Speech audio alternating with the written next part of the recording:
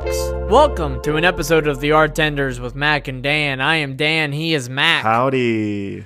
Now, because of, unfortunately, some extenuating circumstances, that is of the wonderful virus that is COVID-19, and unfortunately an infection that has infected my home, Mac and I are actually not recording together in the same space, in the same environment. But, however, we're not unknown to the landscape that is Zoom. So here we are, still recording. Here we are, still doing our thing. Danny, these are our roots. It really takes us back every single time. It's like a trip down memory lane that I still don't really like going down. Like, there's never a moment where, like, we're using Zoom and I'm like, oh, thank God, Zoom. You know, this is never preferred. Exactly. The ends justify the means in this case, but it's so, like, I just don't like how we got to said ends, and so it just sort of is what it is. So there's always going to be a little bit of wonkiness that happens, but no further ado, Mac and I are reviewing a movie that came out in 2021. It is a movie based off of a video game, which is based off of a novel that is romanticized events of actual Chinese history. And this movie is called Dynasty Warriors. It is based off of Romance of the Three Kingdoms, a novel written by Luo Guangzhong. And it takes place during the post-fall of the Han Empire and the Three Kingdoms period that transpires after that. There's a little bit of dramatized events, and so, of course, that's going to happen in the novel, which is then, of course, going to happen in the video game, Dynasty Warriors, and Dynasty Warriors has really become something that it's like 1 versus 1,000, and it's turned into absolute absurdity that has been translated into the movie form. Mac, exactly. You have a thought that you want to get out there. Well, but before we get into, and I would love to ask you why this was your pick, I just want to clarify what my perception of Dynasty Warrior is, being your friend, and coming into this movie watching experience. So I have never played Dynasty Warriors, still to this day, never played it, but I have watched you play it on multiple occasions. Throughout college, this has always been something that's been around. I remember you being very excited every time a new one would come out, or that you would hear about a new one. And so basically all I know of it is that you are one of these warriors with unbelievable powers, and you are fighting you're not fighting bad guys. You're fighting armies. It's not like you're fighting an individual. You are taking your weapon and you are mowing down crowds of people. Peons upon peons. I want to say also that, like, this series started as like a one-on-one fighting game. It did. And then the next one, became a sort of hack and slash where it was like you were just like a soldier in an army and you would, and go take down foes. But like in a battle, like if you hit over, let's say 200, like that's a lot of enemies. That is a lot of enemies. And then at one point, they sort of doubled down and was like, you know what feels really good? Mowing down everybody. That's true. So it got to a point that it's so easy to get over 1,000 KOs in just one battle. And Dynasty Warriors used to not be so absurd like this, where basically everybody has superpowers. But yet here we are, and it's translated into movie form. But before we look at it at the context of somebody who's been following the series for 2 decades, essentially, and I love the series, and it's also been translated into Samurai Warriors, which takes place right before the Tokugawa shogunate, and then it's also been used, this trope, this style of game, for other series, like the Zelda series, or Fire Emblem, or, Mac, you'll know this one, Berserk. There is a Berserk Warriors game, but really, Mac, that's great. You are not familiar, really at all, with Dynasty Warriors and really the storytelling that happens within this series. So, can you at least paint for me the picture? You're sitting down. Your co-host is forcing you to watch a movie of which you have like no real background on. Yeah, no. And you have no sort of context to really go into it aside from the fact that it's going to be absurd. Yeah. So what was it difficult to follow for you? Did you enjoy it? Like there's a lot to like kind of look at here. There is. There are a lot of characters and names that are just kind of thrown around. But what was the experience primarily like for you watching this 2-hour film? It was incredibly confusing for a while. Now, but I will say this: the moment that it opens, if the only perception I have of Dynasty Warriors is just going to town on hundreds of people at a time, like one single swoop of a sword is killing like 20 people. If that is what my perception of Dynasty Warriors is, I'm expecting to go in and have a campy, ridiculous, like oversaturated, just disgustingly violent, morbid, like borderline comedy action movie, because it's like it's like so grotesque. And I was pretty satisfied in that regard. Like, I had a pretty good time. This was honestly, okay, this is what Mortal Kombat should have been, in my mind. Like, Mortal Kombat was, they tried really hard to bring in the story. Now, are you talking about the most recent movie yes, of Mortal Kombat that just came out? Okay. Yeah, that like whenever they made that movie and you start watching that movie, you're expecting for there to be a plethora of 1v1 just gory battles. And you get that at first, and then you have to wait like another 45 minutes before you get another one. And you're just waiting, and it's so boring. And this did not disappoint in that regard. I mean, interesting, because I had the like opposite reaction. Really? You thought there should have been more? Well, okay. Well, yes. Well, I needed them to like. It's once again is that sort of thing that we discussed with Tusk, that I needed them to pick a lane. I needed them to pick between like, are you going to take this story seriously, or are you going to really double down into the action that takes place throughout this film? Now, that's not. I'm going to unpack that a little bit more. But I want to look at this movie at the lens of like, this is based off of a video game first, right? Yeah. And so, which is a trap, I think. Because a video game is made to be nonstop action, and it is impossible for you to tell a complete story in only 2 hours without like stopping the action at some point to talk about the story. And so it's not going to be able to live up to swiping down thousands of people at a time. Right. And it's just too fun. And that was the thing for me. I'll just say this now. Yeah, I think although there were some moments throughout the film that I was really interested by the dramatic storytelling, particularly in some parts of the screenplay. One portion of the movie in particular that I thought was very, very interesting, and that I don't think had ever been explored in any of the games, but it's something that happened in history, and it is something that happened in the dramatized novel, is that when Cao Cao, who is like, the villain, but he's also the hero, but he's also the villain, which is kind of rings true in both the games and the novel. And kind of cool. I think so too. And he becomes, perspective. And his nickname, sort of fittingly becomes the hero of chaos, which is like perfect. And like, I think that's displayed pretty well in terms of the writing in this film. But one thing that was really interesting, I thought that they explored, that I even thought that it was fake, because it also kind of felt out of place, but I'm also happy that they explored it. I really need to pick a lane there too. But when he escapes from being a prisoner from Dongjua, and he is with this other guy who used to be an official, Chen Gong, and they're going, and he goes, Cao Cao and them, they go to the home of his father's sworn brother.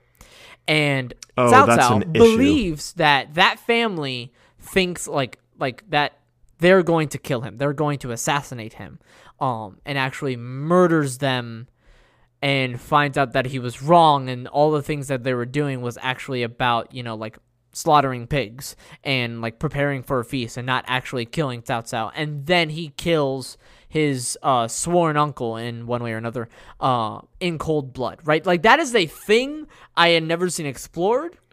That is a thing I didn't even know happened, and which I really appreciate the movie for doing. And yet at the same time, I always felt, even outside of that the movie really dragged when it comes to those scenes, when it comes to the scenes in between the action, that even though the storytelling, you're still getting the story and the story is clear and you understand the stakes and you understand what is going on in between characters, what is actually happening within those scenes in between characters, and especially the acting and sometimes the writing, it's never strong enough to really belong there.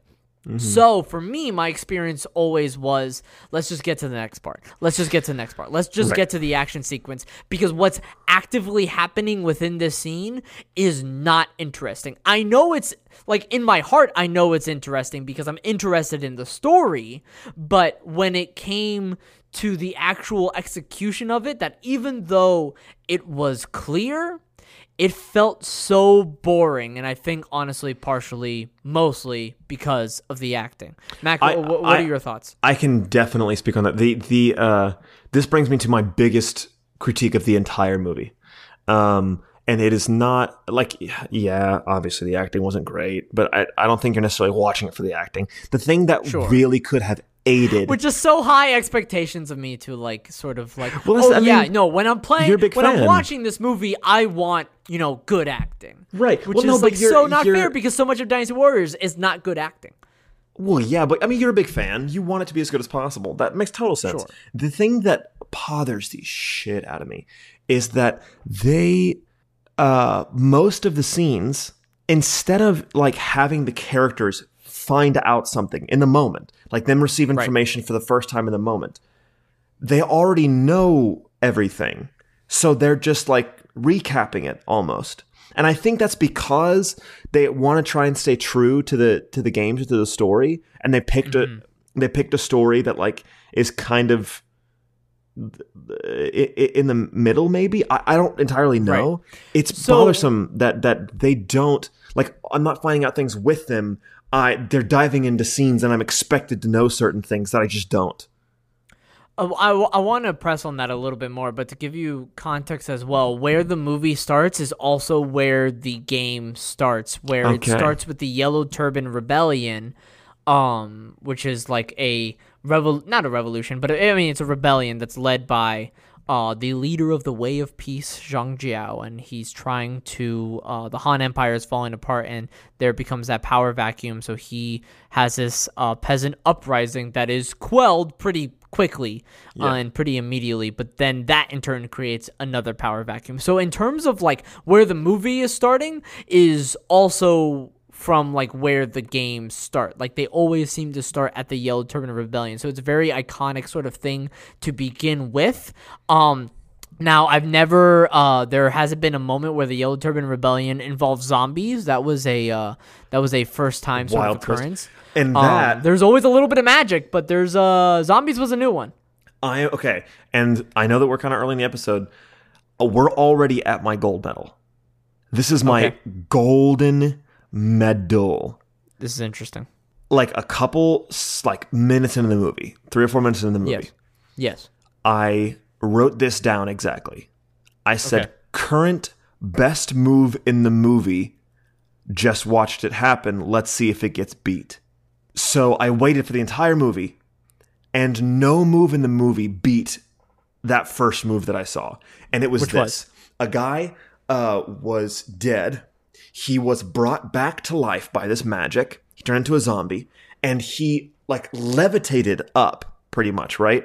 Like it wasn't like he like did some move to stand up. He levitated straight up into the air. As he was standing, a guy comes behind him and stabs him through the heart.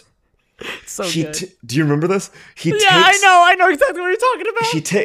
It's the sickest thing I've ever seen. So gnarly. He takes the guy's head from behind him, flips him over his body, The guy's on the ground, and how he decides to... Because remember, he still has a sword through his heart. Yeah, that sword hasn't moved, yeah. That sword hasn't moved. So how he's going to take down this guy is jump on top of him and use the sword that is inside his body to drive it through the other guy's body. And it was just like 3 seconds. It was the most fluid fight choreography. And I was just so shocked. Like, I was so floored at the audacity of this move that, yeah, it's easily gold medal for me. But that was also like, that was a great moment I felt in the movie. That was the creativity of the absurdity that I don't know if we got either enough. I'm trying to like really dissect it, right? Because once again, I'm coming at this movie with the context, with the framing of like this video game.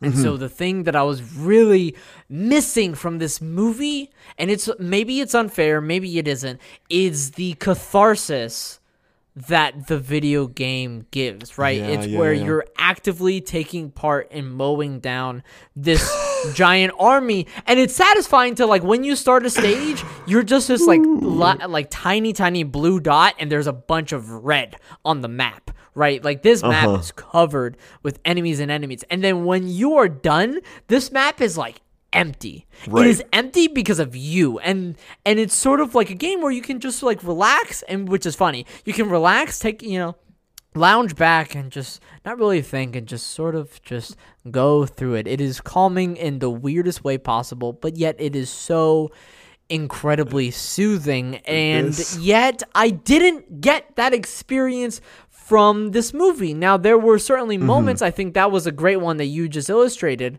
where some of the choreography was really interesting, but I think, like, even in moments, like, there wasn't enough. There wasn't a lot, and maybe that's me being too unfair, and I think it got to a point towards the end that it wasn't anymore about the fight choreography. It was about how flashy it was. Right? And so you have, let's just keep looking at the moment. You have that moment at the beginning where you have a zombie Yellow Turban, and he's resuscitated back to life by the crazy Zhang Jiao, and then he has a sword stabbed in him, and then he tackles somebody and uses that sword, right? And which is super duper creative physically, right? And then you have moment at the end when you have the three sworn brothers, Liu Bei, Guan Yu, Zhang Fei, facing off against Lu Bu, right? And so then that whole fight, for the most part, it being less about like the actual choreography of it, and it's more about how flashy it is.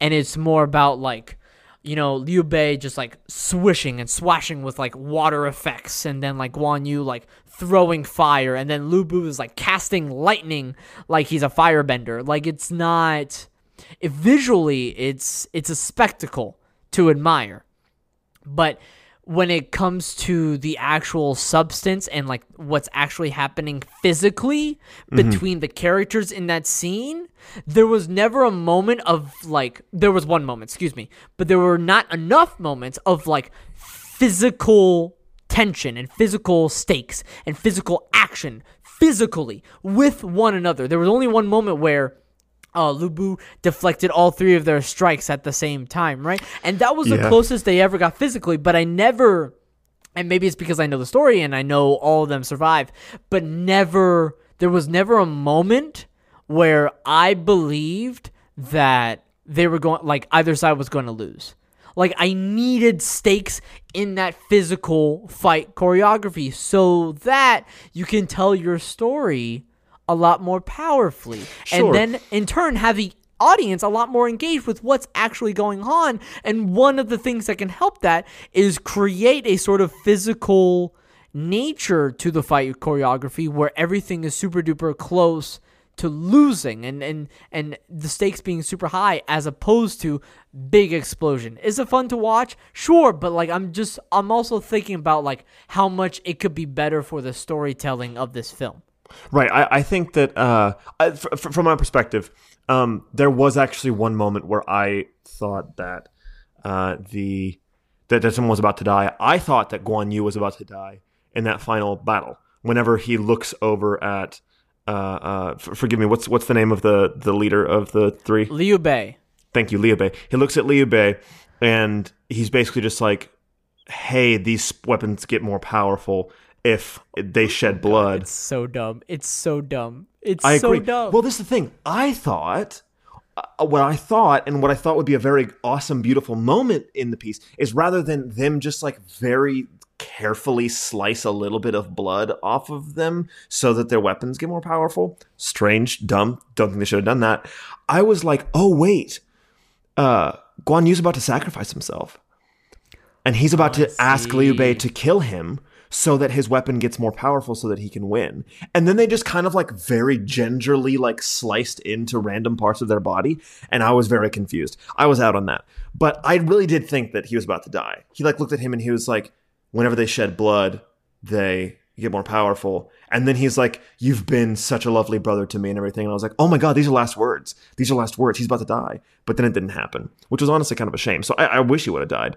But it would have been better for the story. Even though he totally just didn't die then. And then if they killed him, that's just not being accurate to any source. Right. Yes. Well, and this kind of wraps back around to, in my opinion, for what the movie was, I think it depends on your expectations. And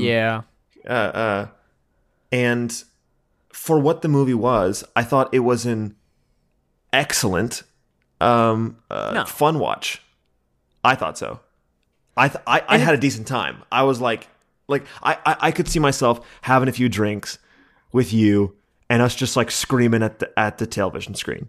There were listen. There were definitely moments throughout this film where I was like, yes, I was incredibly excited, because the absurdity of Hua Xiang just cut off somebody's head and it just teleported 2 miles into this encampment where it's in the side of a mountain, and it happened 5 times in a row, and it was awesome every single time. Well, also the way that they shot the scene.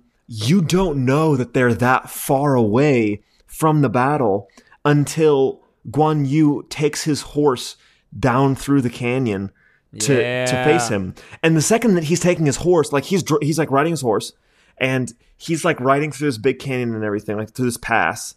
And I'm just like, wait. I'm sorry. You never told me where we were. Are you telling me that every time he chopped someone's head off, it flew through the canyon and to the same spot? Yeah. It was so funny. Jesus. And honestly, so I also want to comment on that portion of the movie. I think it may be like halfway through or something like that. But that portion of the movie where it's Hua Xiang, right, who is like one of the generals for Dong Zhuo, and he's facing off against warrior after warrior after warrior, and easily just clamping them. Let's just say. Just defensively knocking them down. Just clamping. That's good. That's good. Fucking basketball. But I actually thought that was when the choreography in the movie was the best. Because the thing is, and I knew this going into the movie, and maybe I hyped myself up a little bit more because I was having a fun time during the Yellow Turban Rebellion, was that this movie is never going to reach this sort of creativity in terms of the character movements and how they perform their actions, right? And so then when it got to that portion of the movie where it's Hua Xiang facing off against a bunch of people, and how a lot less absurd, when I say less absurd, I mean like the flames are not coming out of like each other's arms or anything like that. When it's like, once again, it's going back to the fight choreography being a lot more physical with one another and forcing the actors to be up against one another. That's when the tension gets really, really interesting. Is it cool to watch 4 people go down a waterfall and like ride the waterfall and fight each other at the same time, and also have a horse ride the edge of like a tsunami? Yes, 110%, right? Like that's awesome. But at the same time, like I don't think there's anything that beats the physical choreography that's actually physically happening between characters and between actors in a film, because that's something that you can't fake, right? Like I'm happy with playing a video game and like it being all fake because I'm used to that, right? I'm used to everything being fake, so I'm used to the sort of absurdity that it provides. But when I'm watching actual humans go through the experience, I want them to go through the experience physically. And then it becomes a question, is this Dynasty Warriors anymore?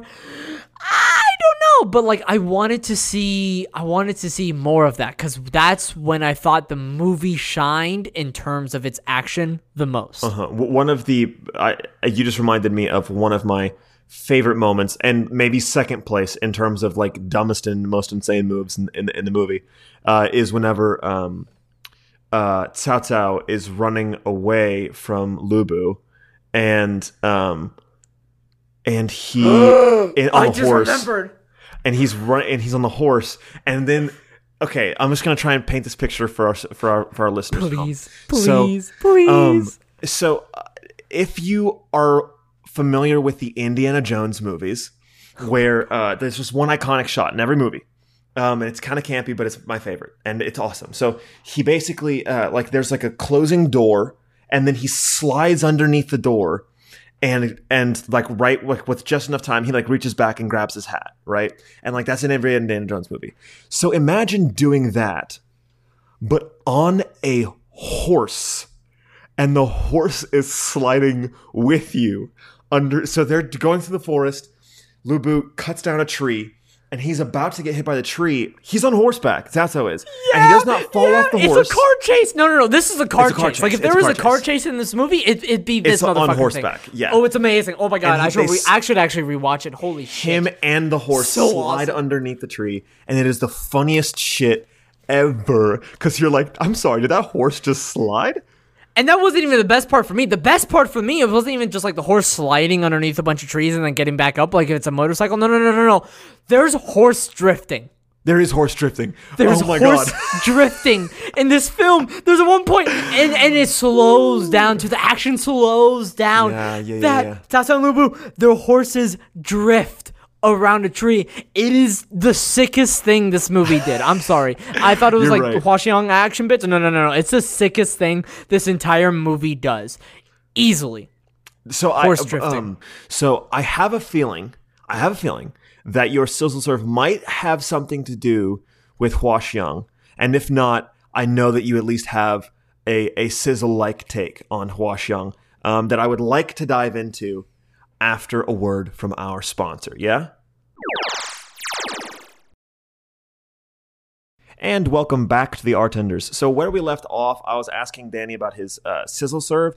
Now, before we get into that, I just wanted to point out that I am having a very good time with doing our same old shit where we prescribe this super high-end theory and really in-depth analysis to just shitty content that does not deserve it. I think it's so funny that we're taking this so seriously, but it's just classic, and I wanted to. But this is how we learn, and exactly. Like, we're actually taking away like the best parts of something, and we're still learning stuff from the shit. You know, there's still some substance to it. Yes, no, very much so. Your sizzle serve. I wasn't sure if this was your sizzle serve, but we left off talking about Huaxiang, and that he was in the movie for just a little bit, but was but his big impact. moment. I mean, huge impact and huge moment for him. Yeah, absolutely. And he served as a very, very pivotal moment, especially to Guan Yu whenever he had to step up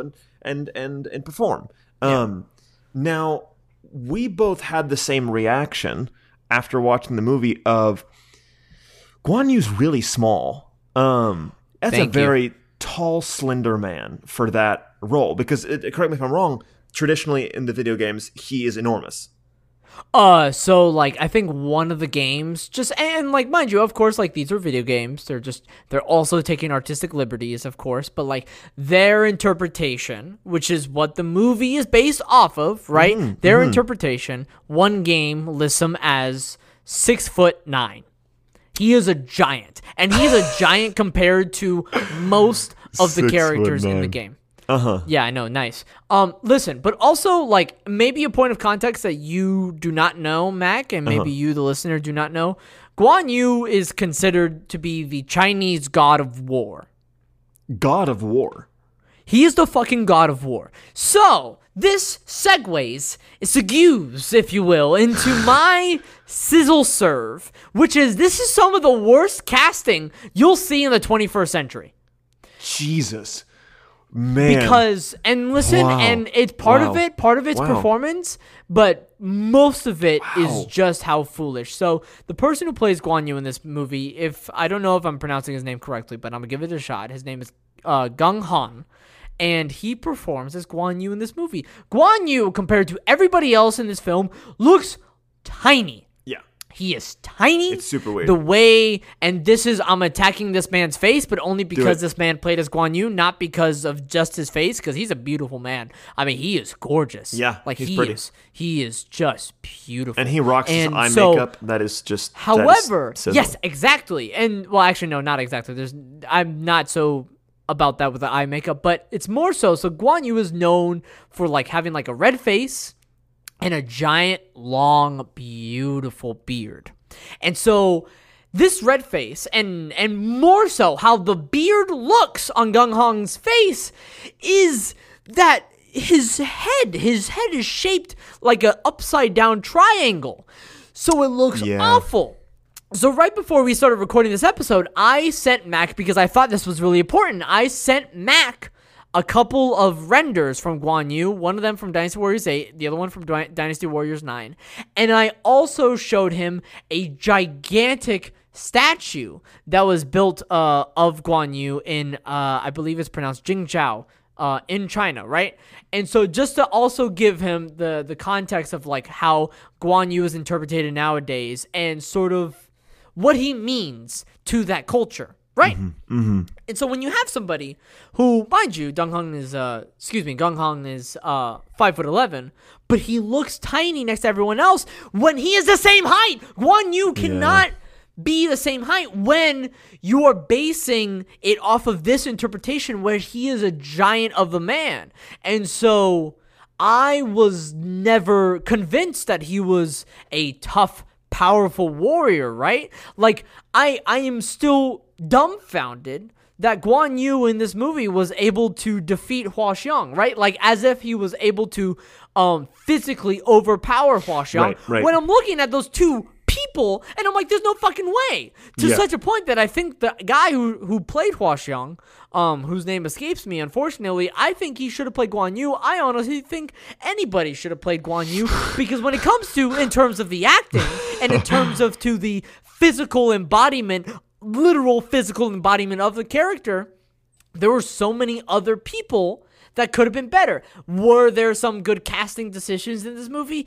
Yeah, I believe so. I think Louis Koo played a great Lu Bu. I think Sweat Lam played a great Dong Zhuo. Like, there were some moments throughout this film that I'm like, this is like pretty good casting. This is how you translate this character from history to novel to game to movie. This is how you do it, right? And faithfully taking a page out of the previous thing, right? But when it came to Guan Yu, he looked like an ant. It is honestly, genuinely, incredibly embarrassing. Because, mind you, like, if his acting was superb, right?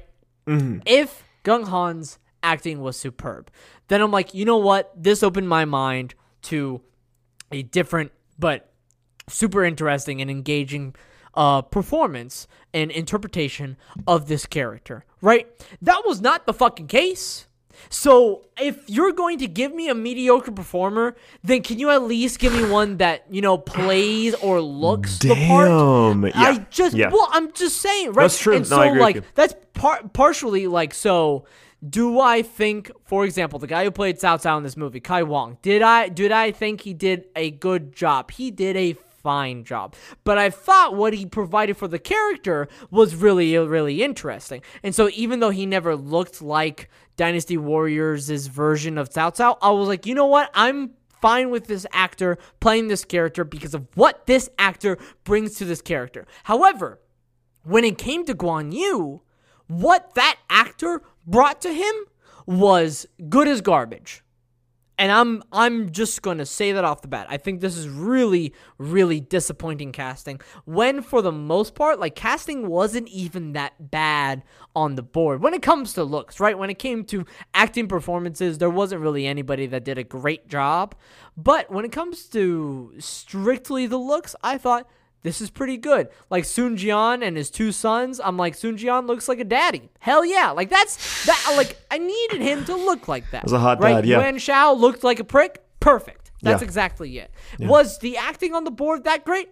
No. And I wasn't expecting it to. But at the very least, if the acting isn't going to be good, then have the actors look like the characters they're supposed to be playing. Because if you're going to look at me in the eyes and tell me that's the God of War, I don't believe you. And that is my sizzle serve. And it bothers me. It bothers me, Mac, when I've played these games for years and years. And I understand. Am I gatekeeping a little bit? Sure, but I don't think I'm putting that high of expectations when it comes to, like, just getting somebody. Like, I don't know, man. Is there sure. maybe a wrestler or something? Like, just that leads me into the aesthetics of the movie, which are absolute horseshit. So, okay. Well, I need you to specify a little bit more because I do want to dissect the film visually. But yeah, please keep going. I mean specifically the costume and makeup department. Oh no. We are on. They need to be sides of fired. This boat. I think they need to be fully let go. My gold medal is to the person whoever's heading the costuming department. I mean, like, I threw my cap. There were some decent choices, but these are my two big qualms. Okay, go ahead. Specifically, the Zhang Fei was totally in a fat suit. Oh yeah, okay. No. Super all right. I'm guy. willing to back you up there. There weren't. And that was distracting. The lows were certainly lows. Yeah, yeah. Zhang Fei was a joke of a character in this film, and a joke of a look, and a joke of an acting performance, and just a joke. He was just a joke. Yeah, especially when you look at who he was. He was an awful human being, actually. And in real life, it's just at least like provide some nuance, or just provide something interesting for this character instead of just breathing two words that is Zhang Fei like he's a fucking mute. Anyways, please continue with your thought, because I agree that Zhang Fei in terms of costuming was so trash. Uninspired. Yeah. And once again, he didn't need to be fat. He could have just been a buff guy. Yeah. Because there were so many people in this movie. I understand. There's a lot of actors that you have to juggle. There's a lot of fight scenes that you have to take care of. I get the stress of that job. At the same time, the lacerations, the cuts, the wounds in this movie were abominable. They were absolutely press on that more. Awful. Press on that more. What do you mean by that specifically? I mean, they were two-dimensional. Like there would be makeup showing that a person's like skin had just been like sliced open and like the bone was being exposed, but it was so clearly drawn on that it took me out several times. But like only in the big battle scenes. I mean, whenever it's like one-on-one, obviously you're not going to get a whole lot of, makeup and blood in there, because ideally they're really, really good fighters. And so you're not going to have a lot of blood drawn. But in the big battle scenes, people are like lying dead all over the place. And if you just look at them for a split second, not even a full second, just a split second, you see just the worst makeup ever on these people. And so much so to the point where I had to check multiple times, because I am fully convinced that this was not made in 2021. Whenever I saw this was a 2021 film, I was like, no. Yeah. They could have done better than that if it was 2021. But it was 2020. It was this year. Which was a big letdown. Also, considering your budget, clearly they had so much fucking money. I mean, just the money that it takes, not even like to set up the shot, just the money that it takes to have enough time to film all these battle scenes. They got like 70 different angles. of each battle scene. It was ridiculous and like totally unnecessary. Beautiful. Don't get me wrong. Beautiful, but unnecessary angles. Like where they're, you know, they're battling, they're in the field or whatever, and you get a shot from the ground's perspective looking up at them fighting, and you're like, okay, this was not necessary, but it is kind of cool looking. That happens so often in this movie. And also just thinking about potentially thousands, but probably hundreds of extras in this movie. How much money? I mean, this US dollars, this movie was budgeted at $40 million. It took $40 million US dollars to make this movie. Mm-hmm. That's plenty to do a lot better visually, I think. We don't hold on. I want to dissect this a little bit more, because what it's also partially sounding like is like the movie also tricked you into thinking that it had like a bigger budget, maybe in terms of the creativity of some of the shots. Now, makeup department definitely lacking. Makeup department was so disappointing, so mediocre, and so not good. It felt so clear that, oh, this character is wearing makeup right now. You know, like it was. I would look in some scenes, I'm like, Liu Bei is like wearing makeup. Like I can visually see that. Like it's not a sort of thing where it's just like it's for the camera. It's like, no, like the actor is physically wearing makeup, and I can tell, and that's not really what's going to be happening here. Like that doesn't make a lot of sense aside, and also with the fact of like when you talk about those battlefields and those like the blood and the dirt, like that's hardly on anybody. But I think there was some creativity that was had when it comes to sort of orchestrating all those shots and that cinematography together to make you think that it had like a gigantic budget. And I think like we don't know where exactly that budget went, right?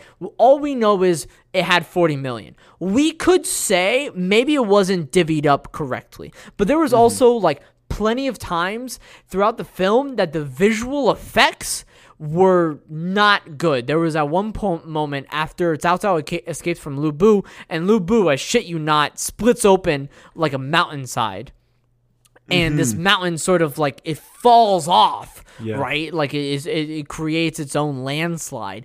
It's so clearly like a pasted on visual effect. And then when it comes to later in the film, when it comes to like the fire effects and the lightning effects, like it's so, to me, like it definitely looks like it's something out of Adobe, right? Like somebody just like got some source and just copy and pasted it onto the film and didn't really like incorporate it into the rest of the film, right? Like I was thinking about it constantly where like it's one of those like small things when you have fire or when you have like lightning, right? And when it appears on a camera, for the most part, that big flash becomes super duper overbearing. And so I don't know the exact vocabulary, right? But because the flash is so bright, everything else is like cast into shadow sort of immediately, right? Where that was not the case visually at all. So there was constantly moments of where this movie, like you could tell, of course, you're not going to be tricked that it's doing something that's absurd and not real, but your eyes could tell too, right? Aside from your mind knowing that it's not real, it's the fact of your eyes the entire time could tell that it wasn't incorporated. Which takes you out. And I think, I don't think it's like they had too much budget. I don't think they had enough budget. I think it was just mismanagement of the budget. But also maybe some of that budget went to some of the actors, and it's also like it could be a multitude of reasons. However, what I'm not going to allow is you dissing the costume department, because I thought the costume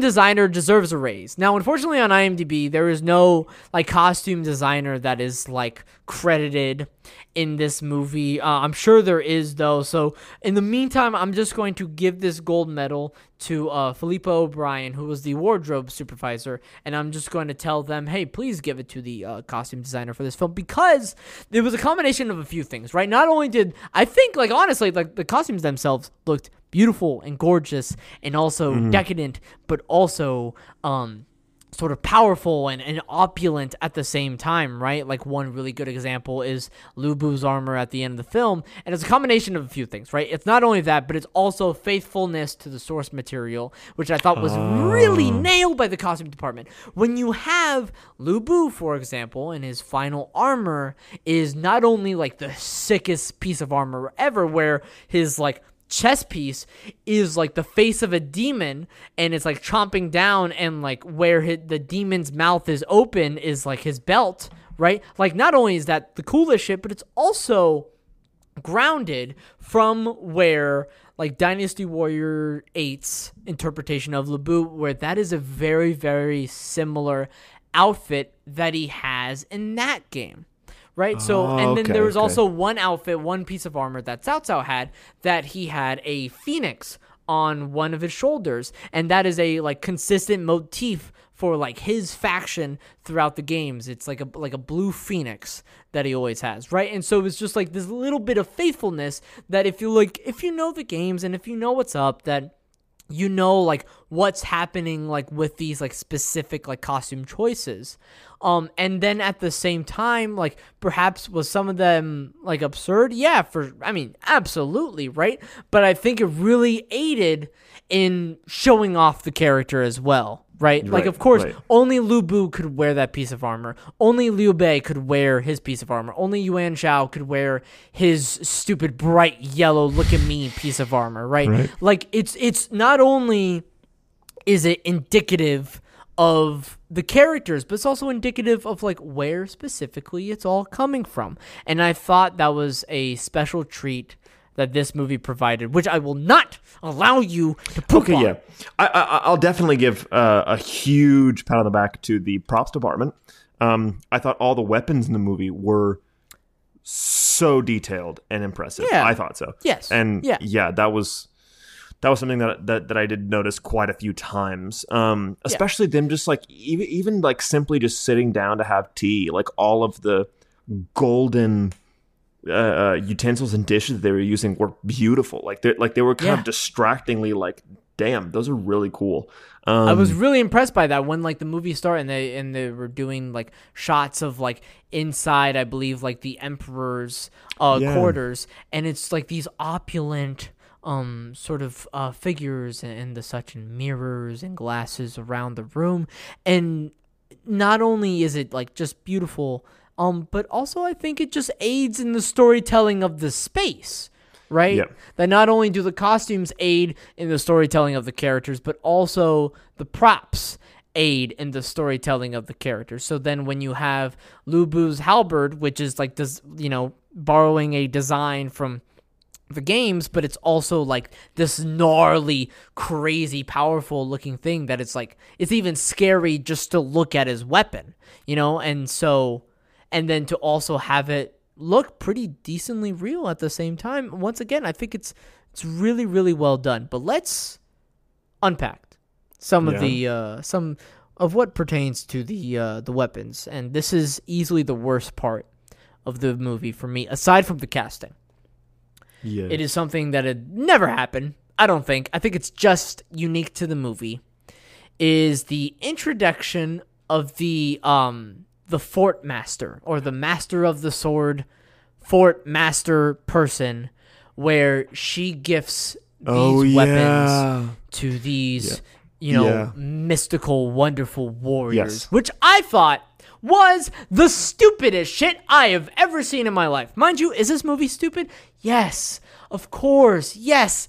But all of a sudden, I think what drives me towards this series, it's this weird blend of actual storytelling and like actual events combined with the craziness, like the crazy paintbrush that's put all over, right? But then when you introduce this element that wasn't present in the games, that wasn't present in the books, of this person just giving weapons to powerful warriors that deserve it, that all of a sudden you're stuck in a fog, and then you're in this mystical place. Because really, it was just used as a way to give exposition to Lu Bu and Cao Cao. Like, that's all it was. That's all it was, and it was really, really stupid. And and to such a point that I totally would prefer just for these characters to just have the weapons from the get-go. You don't, like, the movie needed to find a better way to provide the exposition for all of those characters.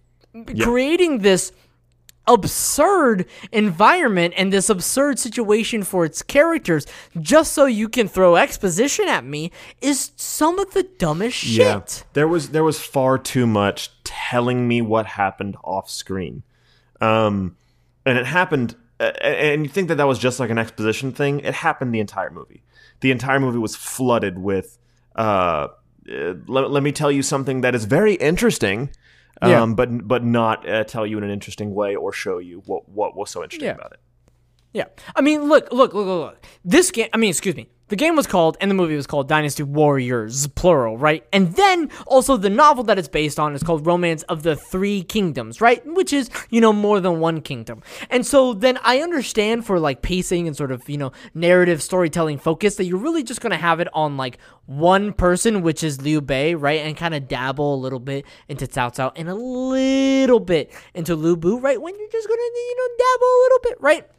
But at the end of the day, that's just one person, and that's just one side of the story, right? When actually what this story needed was to just cut that Fort Master Sword Person Lady entirely, cut that entire B plot, and just tell the story chronologically, right? And so then what's going to happen is you have these sort of like two or three different storytelling occasions that are happening at once, and then in the end they all collide into one place, right? Into one moment, right? And so this is going to be really funny that I'm comparing this movie to The Wire. And so when you have Danny, you're obsessed. But it's also like The Wire. I know I am obsessed because The Wire is the best piece of television I've ever seen. But when you have something like The Wire that's written like a novel, and you have a bunch of these stories sort of intertwined with one another, and they all culminate with one another at one point or another, then it's just sort of like opens your mind to like, that's probably the best way to do it when you're dealing with a bunch of characters and people who are important. Right? Like, I mean, to such a point. And this is something that the movie does not, visit at all, but I just like to tell you. But, for example, when Cao Cao escapes from Dong Zhuo's clutches and he has Chen Gong kind of save him, fun fact, Chen Gong, once he flees from Cao Cao, he actually becomes the strategist and advisor for Lu Bu, right? Like, that's super duper interesting in terms of, like, person and sort of interwoven storytelling, that everything is connected.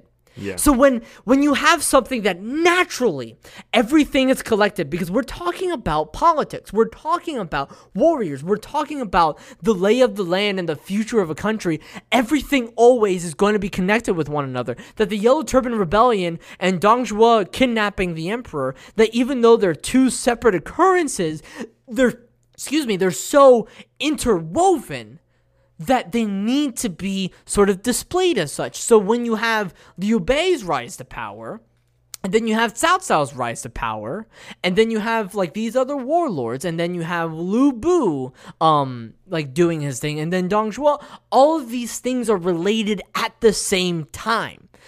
So it's naturally, because it's also partially based on history. So the story, all of it needs to be told at the same time, because at the end of the day, the movie is still going to end at Hulao Gate. It's still going to end with the three sworn brothers against Lu Bu, with Cao Cao providing a different attack to get to the capital city. Like, it's still going to culminate in that fashion. So why do you have to present it in such a way that all of a sudden we're halfway through the movie, but we're just going to, flash this gigantic stop sign, and we're actually going to take 20 steps back and tell this guy's story, and then after that, we'll also tell this guy's story. It's completely contrived, it's completely bullshit, it's completely boring, and it's so much more interesting when you have those moments just sort of pop up with one another, as opposed to somebody telling me what's going on. Mm-hmm. And that is so disappointing that this movie did, There were moments in this movie that I enjoyed, and a lot of them were action moments. And some of them were like, oh, that's an interesting dramatic story beat for you to sort of like try to achieve, right? And like even like the tension of the moment of Cao Cao trying to walk away and get away from Luo Yang, right? Try to get away from the capital city before he's chased down by Lu Bu. Like the tension of the moment was beautiful. It was wonderful. And even in my mind, I'm like, I know what happens, but like, is he going to be able to escape, right? Like, I believed in the moment, right? Mm-hmm. And so you have to create a story where your audience believes in the moments. And so when you introduce this character that just appears out of nowhere to just gift weapons and then all of a sudden provide exposition, it takes you out of it. It takes you out of what's actually happening to these people. And that is so frustrating, because at the end of the day, is it absurd? Yes. It is a movie based off a video game, based off of a romanticized novel of historical events. But at the same time, these are stories. And these are stories that have been around for about a millennia. So it's important to really tell these stories, because the stories themselves, the story by itself, purely, is super interesting, and there's a reason why we still talk about it to this day. And that was the frustrating part about this movie, that it didn't seem to it didn't commit itself enough to the action when, you know, the action was taking place, to the physical action between the characters, and it also didn't commit itself to the actual storytelling and how to tell and present the story, because the story itself is good and they try to add a bunch of shit to it when it didn't need to, because the story by itself is fine. Mac, do you I'm so sorry for going off that tangent. It's just as a longtime fan, I knew this movie wasn't going to be good, but I still wanted it to be better. And you that deserve was that. the big thing. And also, for me. It is really, really important to consider that this is actual culture. Like this is history. This is I mean, it's not verbatim. Obviously, there wasn't actually people like using lightning and thunder to strike down trees to stop a guy from running away on his horse. But it is history, and that's important. I mean, there were a couple moments throughout that kind of confused me, just because they I don't know, like it felt like they were acting against interests in a weird way.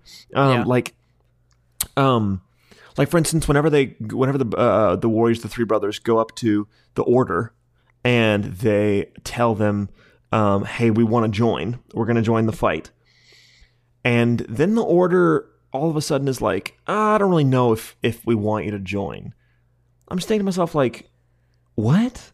Like, they never really give a reason for them not wanting them to join, and I'm like, wait, aren't even you though the scene before they were looking for volunteers, and then all of a sudden you have these three people who are volunteering, and then they're like, fuck off. I guess because like it's a sort of nobility circle, you know, like I guess, but it was not presented well enough in the movie to really explain that moment. Yeah, no, not at all. And I was like, I thought you were looking for numbers. Like what? But like that also just kind of, I don't know, that was weird. Oh my God, we haven't talked about one of my favorite moments of the whole movie. This might be my favorite moment of the whole movie. It's not horse drifting? Okay. It's not horse drifting, no. That's my gold medal for sure, and that's still my gold medal. But my personally favorite moment, because it was the dumbest shit I've ever seen, is I have never, and this is including classic movies, which do this all the time, that's the fastest marriage proposal I've ever seen in my fucking life. I kind of believed it. I'm not going to lie. Are you kidding? I don't know. I'm going to have to rewatch that scene. So what Mac is talking about is it took 30 seconds between him seeing her and proposing. Oh, but it was such a... man, I don't know. I'm going to have to look at it again. To give context to the moment, Lu Bu, in its own isolated scene... I like the scene itself, by the way. I think maybe it's because I just like the scene itself, and I thought provided a interesting shade to the character, which I thought was really necessary to like us to get a lot more interested in this character. Lu Bu is... I have no idea what the fuck he's doing. Maybe I don't know. He could be doing anything. He's just near a lake, and then he sees somebody. He was drinking. He was drinking. Thank you. And he sees a girl in this lake, and he sees that she is about to drown herself. And also it's not presented well in the movie because so this girl is Diao Chan, right? what makes Diao Chan so interesting is actually how she provides herself in this story, where she is actually sort of deployed by her father in order to essentially sleep with Lu Bu and like get Lu Bu's interest and then convince Lu Bu to kill Dong Zhuo, which does end up happening. And so that is so interesting. And that was also never visited in the movie at all. Never even alluded to. It could have been, because all it had to be, in my opinion, all it had to be was the one scene between Diao Chan and her father in the carriage, right? Where her father just had to say, like, this is going according to plan, or how is it with Lu Bu, or like, are you like, have you talked to him about Dong Zhuo? Like, it's just like something as simple as that to plant the seed, because that story is about to happen, and that story is huge for that character. Perfectly fine with like Lu Bu falling in love with this girl and not even knowing this girl, and sort of also partially having this like hero complex in a weird way, in his own Lu Bu way, right? But I'm with you there, and I think I only believed it partially because I thought the acting was the most decent in that moment of the film, as aside from like the wine scene between Liu Bei and Cao Cao at the very end, maybe. Yeah. But that was one of the points of the film where the acting was the most decent. So I'm like, oh, I kind of believe the acting, that even though it makes no sense. And I guess, I mean, like, in the context of she was about to commit suicide, and then all of a sudden the most powerful warrior in all of China just approaches you, and it's just like, no, I don't want you to die. I want you to live, and I will protect you. That's like, oh, shit. You know, so, I mean, but looking at it through that context, is it weird? Yeah, but I think I wanted to provide a little bit of context to that moment. But I can also see, exactly, and I can also see to somebody who has no idea of the source material, how fucking weird it is. That there's just like, a girl what drowning. Is going on?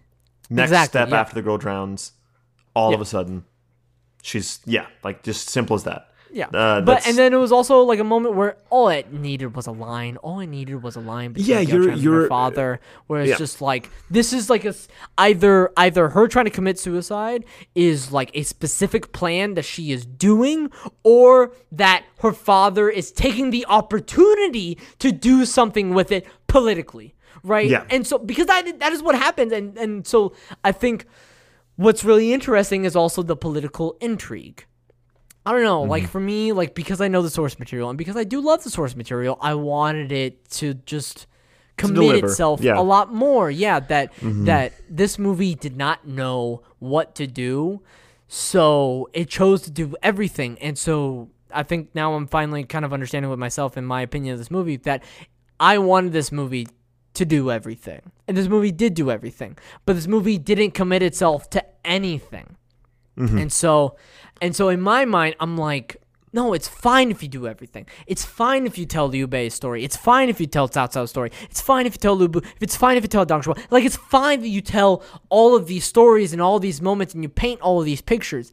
It's fine. But you have to treat it like it's important. Yeah. And you have to treat, like, and the actors have to treat it like it's important for them too, because it wasn't shown in their acting. And so that's when it's really interesting. That's when the interesting stuff comes out. The last thing that I want to touch on before we wrap up here is I feel like we should make a segment in the show of just like unrelated crazy facts, because there's so many times whenever I'm like, I don't really have a take on this, and I don't really have anything productive to learn from it. It was just kind of wild, like a random fucking fact. And for this piece, the random crazy fact is there are 7 production companies for this movie. That's a lot. That's so many. Like, what the fuck? Like, at the beginning of the movie, usually it's like, A24, and then it'll like show you the A24 logo, and then you'll move into the movie. Or like a Netflix original series, and then it'll move into the movie. And for this, it had Netflix, and then it had 6 other production companies. And it was funny because all of them had different sound effects that like paired with the company as it was coming up. So like it was just like 6 very like jumbled up random noises and looks like back to back to back, and I was just like, oh my god, this is gonna last forever. Like this is taking so long. What the hell? Yeah, and that maybe that's just like how movies and productions are done, like in China. But I think that is an interesting, surprising fact when we look at it through the Western lens. Yeah, now, it was weird. Let's finally start wrapping this up. I know I got on a lot of soapboxes because I love this, but right. Mac, what's your final takeaway? What's your final takeaway for something that you consumed for the first time? Final takeaway. I actually really appreciated it, and I think that as long as you have a few drinks and some friends, this is a great. I think this is a great watch. I think it's a fun time. I think that if you were excited about Godzilla or Mortal Kombat or Fast and Furious 9 or whatever, if you're excited for those movies and those movies disappoint, I highly recommend Dynasty Warriors because it will not disappoint in that regard. As an actual movie, I would not recommend it. I already forgot about it. Yeah, it's a goner. If it weren't for me already knowing the story and I would have forgotten about it 2 seconds after I finished watching the movie. Yeah, totally. And would that be your takeaway? I think and so honestly, the biggest disappointing part. This is how I surmise my take with this movie. This movie it makes me want to play Dynasty Warriors again, which is good. It sounds like a good thing, but it makes me want to play Dynasty Warriors again because it did not deliver enough for me to for it to fill that hole. Maybe Dynasty Warriors is really the only thing that can fill that hole, as in the video games, right? But but in terms of the action and the storytelling overall and these characters and what makes these characters interesting and everything in between and the creativity that really, thrives in this environment. This movie underdelivered in most, if not all, accounts. And so it just makes me want to play the games because I know the games will, or at least some of them will. And so that sort of catharsis that'll be is good. What was missing. It was what was missing from this movie. And you were saying, I'm so sorry? No, I just wanted I was just saying that, yes, that's why you like it. It's because that those are good. And so you want to return to the games to remind yourself of what you like about Dynasty Warriors. Yeah. So once again, I appreciate you for going on this journey with me. I understand. Of course, thank you. I did not share the ball enough. I will be working on this. But I was certainly on soapboxes. We watched this for you, my guy. We watched this for you. Oh, that was the most selfish pick I've ever had. No, and I'm glad though, because the one thing that I actually am going to be taking away from this positively is that I actually do want to know the lore and the history behind what we know actually happened. What is the reality of what those people were in real life? Because we know quite a bit about them, it seems. So obviously they weren't actually doing these godly things. That's just been, made into stories. But I'm curious what the real history is there. So I'm probably going to go look at that now. All right, and I'm happy that it did that for you. But Mac, what are we going to be consuming for next week? Well, let me tell you, Danny. Next week we're gonna be reviewing a little thing called Survivor. No, not the whole thing. Obviously, there's 40 seasons. Obviously not the whole thing. But you're talking about the reality TV show. Fuck yes, we've never done a reality show. We've only stuck to movies, video games. We've done some eclectic things here, but we're stepping out of our comfort zone. We're going to reality TV. I was thinking about a couple of the reality shows, but I think that I want to start with this one because this is the most dramatically interesting and ripe, conflict-ridden show that has ever been made. What season are we doing? Season 20. Okay. Heroes versus villains. What? So you better strap in for that. I promise you're going to like it. You're going to like it, Danny. Okay. Get ready. Okay. Oh, Jesus. Thank you, and thank the listeners. Thank you. Thank you.